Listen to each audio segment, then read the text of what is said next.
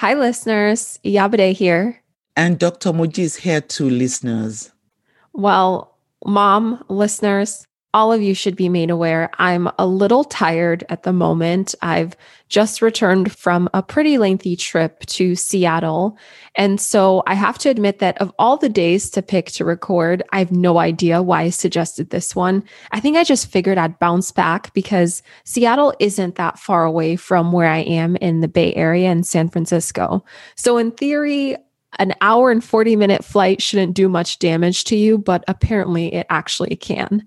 Maybe it's because Seattle's just had their heat wave. So I was in a much hotter climate than I'm used to or that I've become used to living in the Bay Area. But nevertheless, I'm back home. I'm going to try to give it a little bit more energy. Maybe over time, I'll find that energy. Maybe as we're talking about this topic, Mom, it'll kind of bring me back to life. All right. Well, never mind all of that. I don't know why I'm even saying all of this at the moment because I think I'm supposed to be reminding listeners right now. Remember to text along as you're listening or after you've listened. Our number is 650-360-7282. That's 650-360-7282. And also remember to rate and review wherever you're listening to this podcast. Listen, we aren't picky about the platform that you rate and review the podcast. Just go ahead and spread the word, share your feedback. And while we're at it, let your friends, your family, everyone in your network know about the podcast.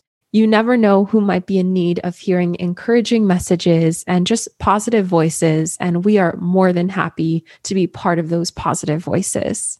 Well, my daughter, I'm very happy that you are able to record today. Honestly, I understand how it can feel having traveled and done all that you needed to do in Seattle and then back home. And here's your mom saying today is our recording day. So I appreciate it that at least you try to gear up. And who knows, as we continue recording, I'm sure you will feel less tired. That's right, listener. She's cracking the whip. That's what I haven't shared yet. She expects things done a particular way on certain days. I'm just kidding. Mom, you're the complete opposite of that. Listeners, I'm just so happy that we're back again to share with you some of our thoughts and just spend some time with you. We appreciate the time you'll be spending to listening to us. I want to begin today by actually asking a question. Would you consider the use of jargon as a status symbol? Maybe. I feel as if this might be a trick question, but potentially I would consider it. Maybe. Perhaps, I guess I'm thinking of medical jargon or legal jargon, and that I suppose can be indicative or maybe suggest someone that's in a high status position or a high status individual even. But I guess maybe that's not how I would define a high status person. Okay, my daughter. I'm also interested anyway in knowing what some of our listeners will say. So you've shared your own position. You could also consider jargon in other fields. Beyond legal, medical, psychological jargon, economic jargon, whatever jargon. Why did I ask those questions, actually? I came across research that suggests that people use jargon to compensate for low social status in a group. The investigators of several studies assessed about 1,600 people's status or assigned them to low status or high status groups. Then they gave them opportunities to use more or less jargon. They were to pitch a startup idea or present scientific research. What the investigators found was that low status participants used more jargon, acronyms, and legalese than high-status participants. In another series of studies, these investigators looked at the titles of about 65,000 dissertations, and they found that students from low-tier universities used more jargon and acronyms than those from higher ranked schools. So the simpler an explanation, the higher the status. Is that the sense I'm getting here, Mom? Did I understand that correctly? Yes, you did. Okay, so I don't even know where to start here because I have so many thoughts. I have so many comments. The first is I feel a little uncomfortable with the whole status assessment and determination. So I'm working from a place of caution here because it makes me feel pretty uncomfortable, especially thinking of other people trying to assign another set of people or set of individuals a status ranking of higher, lower, whatever other tiers exist. But if I take a step back, I do have to admit that I kind of get what the researchers are saying. So the idea here is that if you perhaps view yourself or believe that you are at a lower status, you would attempt to compensate by trying to sound, I guess, more knowledgeable or more like an expert or highly qualified in whatever your respective field may be. And in the case of some of the dissertations, you could just be a student that's presenting your thesis. You try to compensate and make up for perhaps what you view as lacking from a status perspective.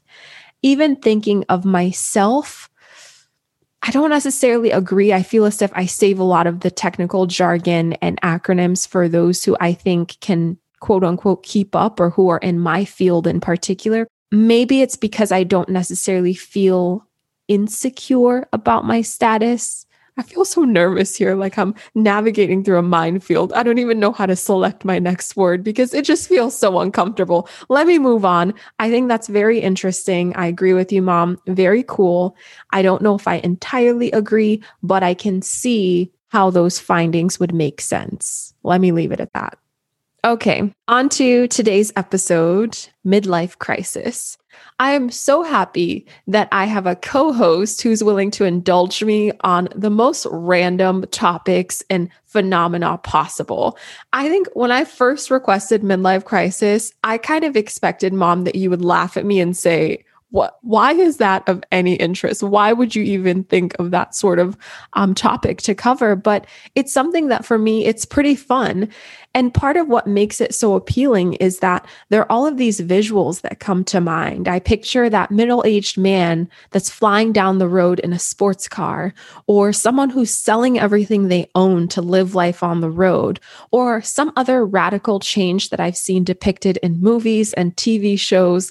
And it's always so entertaining. It's entertaining both to see and to think about. And even for me, from time to time, I'll have moments where I can't help but wonder, what type of middle-aged person will I be if I get so lucky, I guess, to make it there? Nothing's guaranteed in life. But really, it's something that I do feel amused by. And listeners, I hope you feel the same way. Otherwise, I'll feel very guilty for actually making my mom explain midlife crisis to us. At the end of the day, if you don't find it as entertaining, rest assured that there'll be valuable insights that you can pick up along the way. Because even as half of the name suggests, crisis, it's something that all of us are bound to experience at some point in time. And there's a lot of learning that can come from something as exciting as a midlife crisis. All right, Mom, to get us started, why don't you walk us through the psychology behind what we refer to as a midlife crisis? Before I answer your question, my daughter, actually, when you first suggested that maybe we should consider this topic, I thought you were just trying to prepare for middle adulthood, that even though you're still some ways from it, that you would like to better understand not only other people, but to prepare you for when that period arrives for you. And I was very open to it because I can say I'm in my middle adulthood years, or maybe at the early stage of old adulthood, depending on where the cutoff is, because some people will suggest that the cutoff, the beginning of old adulthood, is 60, while some people would say it's 65, and I'm in between. So let's get started by first considering what midlife crisis is. It is a period of psychological distress that is thought to occur to some people during middle adulthood, roughly from, say, about 40 years of age to 60, or as I alluded to 65 years of age. So we can look at that period from 40 to the maximum, 65 years of age. The origin of the concept is actually attributed to a physician and psychoanalyst, Jacques Eliot. He had written an essay that was published in the mid-1960s in which he describes what is meant by midlife crisis. At that time, he suggested that a midlife crisis is a psychological crisis whereby individuals have feelings of intense depression, remorse, and high levels of anxiety. He also said that some individuals at that period had some desire or urge to achieve youthfulness, and some had this wish to make drastic changes about their lives. Similarly, later on, another psychologist suggested that during midlife, some individuals, you'll note that I'm saying some, not all, some individuals might experience a sense of stagnation, which could include one extreme of being self-absorbed and another of being overly indulgent. More recently, another psychologist described how each person during this period, middle adulthood, must confront a set of difficult tasks. We have to confront some challenges, such as accepting of one's own mortality, recognizing new physical limitations and health risks, and adapting to major changes in most roles. So there might be changes if you were a father at 20, for instance, your role and activities and what you do will be different from being a father, say, at 45. So these psychologists believe that dealing with all these tasks is highly likely to exceed many people's ability to cope, therefore creating, quote unquote, a crisis. It can include self-doubt and stress, which of course would likely promote major personality restructuring. So for some individuals, their personalities might actually change because of these, quote unquote, what has been described as a crisis, where some individuals might engage in or experience more self-doubt and stress. Midlife crisis can last from 3 to 10 years in men, while it can last from 2 to about 5 years in women. It's actually fascinating to hear this. Like I said earlier, when I think of a midlife crisis, I think of it as something that just garners a fun reaction, something that provides entertainment value, whether it's laughter or shock. It's something that is bound to yield some sort of response from a viewing audience, for example. But to actually find out the extent of research and even the variations in describing the midlife crisis that's taken place within the field of psychology, it's mind-blowing, which confirms to me that psychologists are willing to study anything and everything, and they are willing to look at it from all dimensions possible, including even the duration of a crisis, the duration of a midlife crisis, which seemingly, Mom, based on your explanation, tends to run a bit longer for men who do experience a midlife crisis when compared to women who do experience them. I'm emphasizing the do experience them in a similar way that you did with some individuals or some people, because it does really register that not everyone is bound to experience a midlife crisis. So let's dig a bit deeper.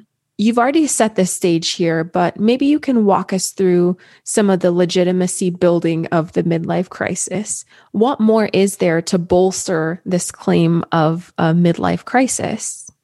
Well, my daughter, just to make a quick comment about how you consider the phrase midlife crisis to be more of a joke. You're not the only one, actually, that considers the phenomenon in that light. But at the same time, we're not making light of those who might say that they do experience midlife crisis or some of the descriptions that have already given. Generally, there are at least two camps in terms of this particular phenomenon. So there's one camp where we have researchers who believe that a midlife crisis is fiction. This is because they see that or argue that serious midlife problems are experienced by only a small percentage of people. In fact, some percentages have been bantered about like 25% of individuals in this period would experience quote unquote midlife crisis. Those individuals, for instance, will be those who will divorce, experience depression, alcoholism, and other signs of adapting to transitions in midlife. Then you have a second camp, and this will consist of researchers that claim that midlife crisis is a fact because it is a time when middle-aged adults have serious psychological problems, as I've alluded to, things like self-doubt, but you could also add confusion. But these crises or problems may be caused by life events rather than age. According to those in this camp, the researchers in this camp, they suggest that individual differences, such as optimism, can affect how a person will construct his or her life story or how they will construct what midlife is. Today, however, researchers believe that midlife crises are exaggerated, and what many of us consider to be midlife crises are due to aging, life events, and other intervening factors. For example, social factors, historical factors. Well, I think something that's consistent, regardless of the camp that you're in, is a key word there, transition. And what's fascinating to me when I think of a midlife crisis is I can't help but think of the trajectory or the natural pattern of happiness over the span of a lifetime. So, listeners, it tends to follow a U-shaped curve.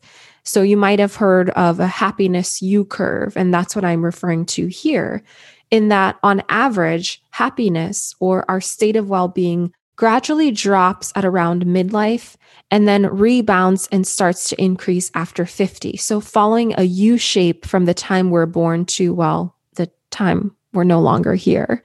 And in thinking about that pattern, thinking about that U-shaped curve, it makes sense to me that midlife, if we're so lucky to have that be as we approach our 50s, then we would see this natural decrease in our happiness because more and more life events, and unfortunately unfavorable ones, can surround the accumulation of years on earth. So by the time we're reaching our 50s, there are all of these life events such as losing family members or dear friends or significant others or divorce. They're major life events that are combined with this seemingly commonly experienced drop in happiness, or maybe that lead to the drop in happiness.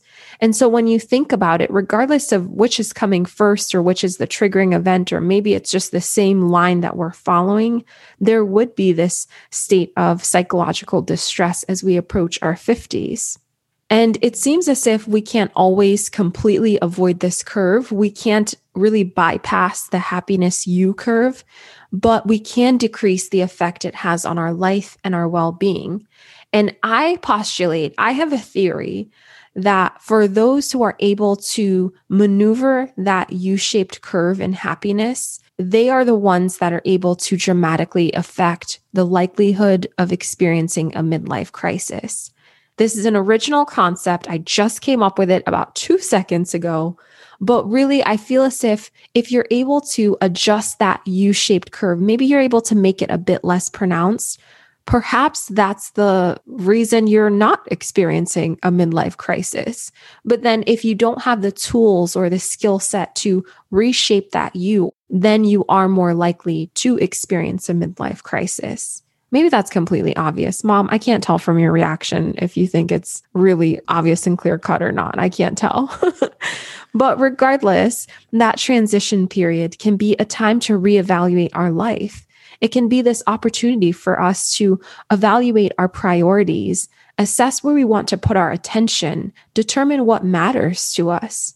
So maybe it's not a crisis after all. Maybe it's an opportunity for us to make major life changes. Actually, my daughter, I liked how you related the happiness you curve to midlife crisis. So I was just thinking that's ingenious as you were talking. And that's the reaction I had in my face that you're referring to. Well, thank you. I don't think my brain is functioning at all cylinders at the moment. Like I said, I'm pretty tired. So I appreciate that compliment, Mom. All right. Well, for those who believe that the midlife crisis is a fact, what are some signs? Good question, my daughter. It's very important that we know signs of midlife crisis. And these are several. They could include feeling unfulfilled in life. And of course, this could vary from individuals to individuals. Some people will really, really have that sense of being unfulfilled. Some will have this intense feelings of nostalgia in which they engage in chronic reminiscing and they might be ruminating about the past. Some will have feelings of boredom, emptiness, and meaninglessness. Some individuals will be very impulsive, reckless in their actions. And then there could be some individuals in which the sign will be that they make dramatic changes in their behavior and appearance. Around this time, too, it's suggested that, at least research, that marital infidelity or constant thoughts about infidelity is higher. Then there could be some who would constantly be comparing themselves to others. Of course, we do that at any stage in our life throughout the lifespan, but this is particularly more frequent during midlife for some people. Despite all of those unfortunate experiences that you mentioned, whether they were those feelings of not being fulfilled or feelings of emptiness or even infidelity, these are all really tough emotions and experiences to go through. My hope, though, is that there's still the chance for other positive outcomes. Even going back to my theory earlier on of this transition period, I would hope that aside from the not so great experiences and emotions, some good can at least come out of it. Whether it's that clear focus as to what's most important to us or what we value or who we want to prioritize spending time with or what we give our attention to. But I can also see how in a state of crisis, that isn't necessarily what you're thinking about. You aren't thinking of maybe what's possible afterwards or after your crisis. You aren't thinking of the growth that's possible. So then, Mom, what factors are associated with midlife crisis? From a realistic perspective, I know it's not just limited at whomever is able to navigate their U-shaped happiness curve best. Research has shown that several factors are associated with midlife crises. For instance, our personality. In general, midlife adults become more agreeable, but they decline in openness and neuroticism. Then factors such as our attitude, whether one has positive or negative attitude, has implications. Our beliefs about changes that occur as we age. Remember that it's possible that some individuals will see aging as a negative thing, whereas some others would see aging as being positive to the extent that you become wiser, you have learned from the past, and things like that. And another important factor associated with midlife crisis is availability or non-availability of social support. Well, I am all in the camp that's pro aging and all that comes with it. I celebrate the aging process. Listeners, quite frankly, whatever your next birthday will be, whatever your next age milestone is, many other people will not have the opportunity to reach that milestone. They won't have that privilege. So if there's anything that life has taught me, it's that every single year, every single revolution around the sun, it's something to be celebrated and something to really be so grateful for. Shifting back to midlife crisis in particular, I read such a fascinating article on WebMD that had this section that really stuck out to me, where they framed it as path to depression or growth. And in this section of the article, they interviewed a licensed marriage and family therapist. I'm going to share a really long quote. Just bear with me. It's worth it at the end. Quote, "Whether a midlife transition will develop into serious depression or into an opportunity for growth depends on a number of factors, including support from partners and other loved ones." The therapist recalls a woman who came to her for counseling. She was in her late 40s, married to a man about the same age who had traveled extensively for his job throughout their marriage. That left her with full-time household responsibility raising the kids. She had been a nurse, but gave that up to be a full-time parent. When the kids went off to college, she thought, what now? The woman told her therapist that she felt she had lost her whole identity. The husband, who was also talking to the therapist, became concerned after his wife spent nearly a week sleeping and crying. The next time the therapist saw the woman in therapy, she offered her an alternative thought. You're not losing your identity. You have an opportunity to create a new one. Yes, her parenting role would change, but having much less responsibility as her kids were now in college would free her up to develop a new image and identity. The thought appealed to her. The next week, she went to a college placement service to explore her options. End of quote. That's a loose quote. I changed a few things just to make it a bit easier for everyone to understand. But ultimately speaking, this highlights the point that we've been trying to get across, listeners. This transition period, it may feel to some as if they're losing or questioning their identity. They're questioning who they are. But with those questions, the answers and even the process of asking those questions could be something that helps us grow. It could be something that helps us discover who and what we want to be for the rest of our lives, or at least for the next chapter in our lives. The therapist in this article, though, also shares that not everyone glides through their midlife transition that easily. And in midlife, people need to be aware of symptoms that could be indicative of serious depression.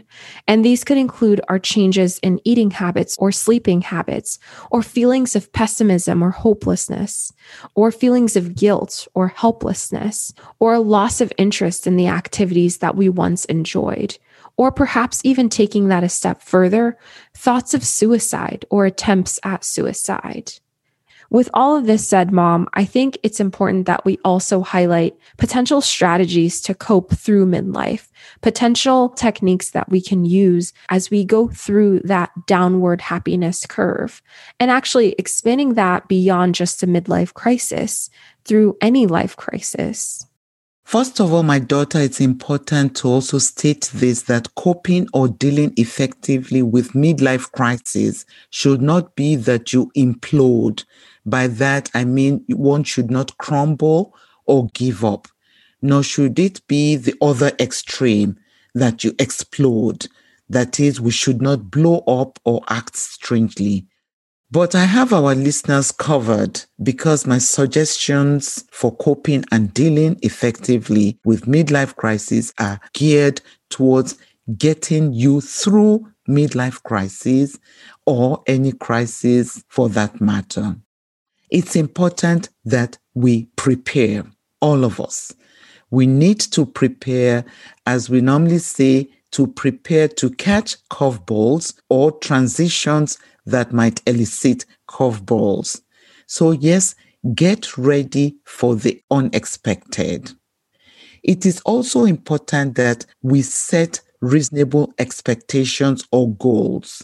When we aim for unreasonable expectations, we're setting ourselves up for frustrations or stress.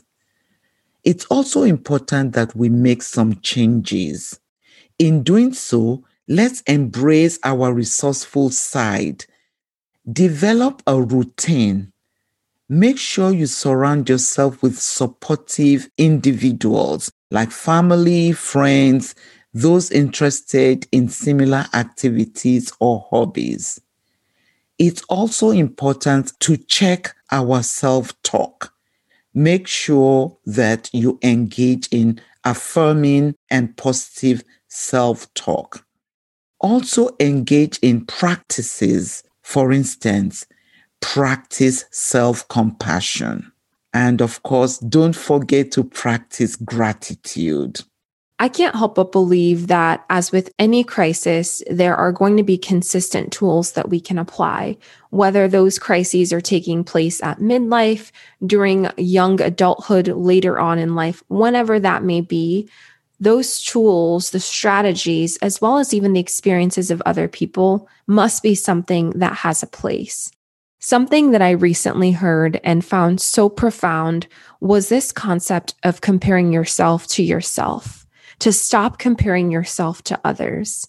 And I think about this a lot, whether I'm exercising, whether I'm at work, whether I'm interacting with my family, my friends, when I'm cooking even, I apply this as much as humanly possible. It's not a case of where you fall relative to another person. Even if that person is going through the same exact experience that you are going through or have been through, it's not a comparison game. What should really stand front and center is the comparison of yourself to yourself. If you're having a tough moment or you're feeling as if you're not accomplishing as much as you'd hope to, compare yourself to the days before or to any other time point. Maybe it's a comparison of when you were new to a job versus you now experienced in a particular role. Maybe it's you in a classroom at a grade level or at a place in your particular program that's further along than where you were months before, weeks before. With that, Mom, we're ready for your quote for today. I think after this, I might have to take a nap, maybe get into bed early, actually. Oh, my poor daughter. My quote for today is by Jonathan Lockwood Huey. Celebrate endings, for they precede new beginnings. End of quote. Well, that's all for now. Thank you for spending time with us. Yes, we want to hear from you. Give us feedback on what you heard today and suggestions for topics you would like us to discuss in future episodes. You can email us at catchingcurveballs@gmail.com. That's catchingcurveballs, all one word, @gmail.com. Or you can text us at 650-360-7282. That's 650-360-7282. Also, remember to follow us on Instagram for much more content at Catching Curveballs Podcast. That's Catching Curveballs Podcast. And as always, remember to rate, review, and tell everyone you know about the podcast. We cannot wait to connect with you soon.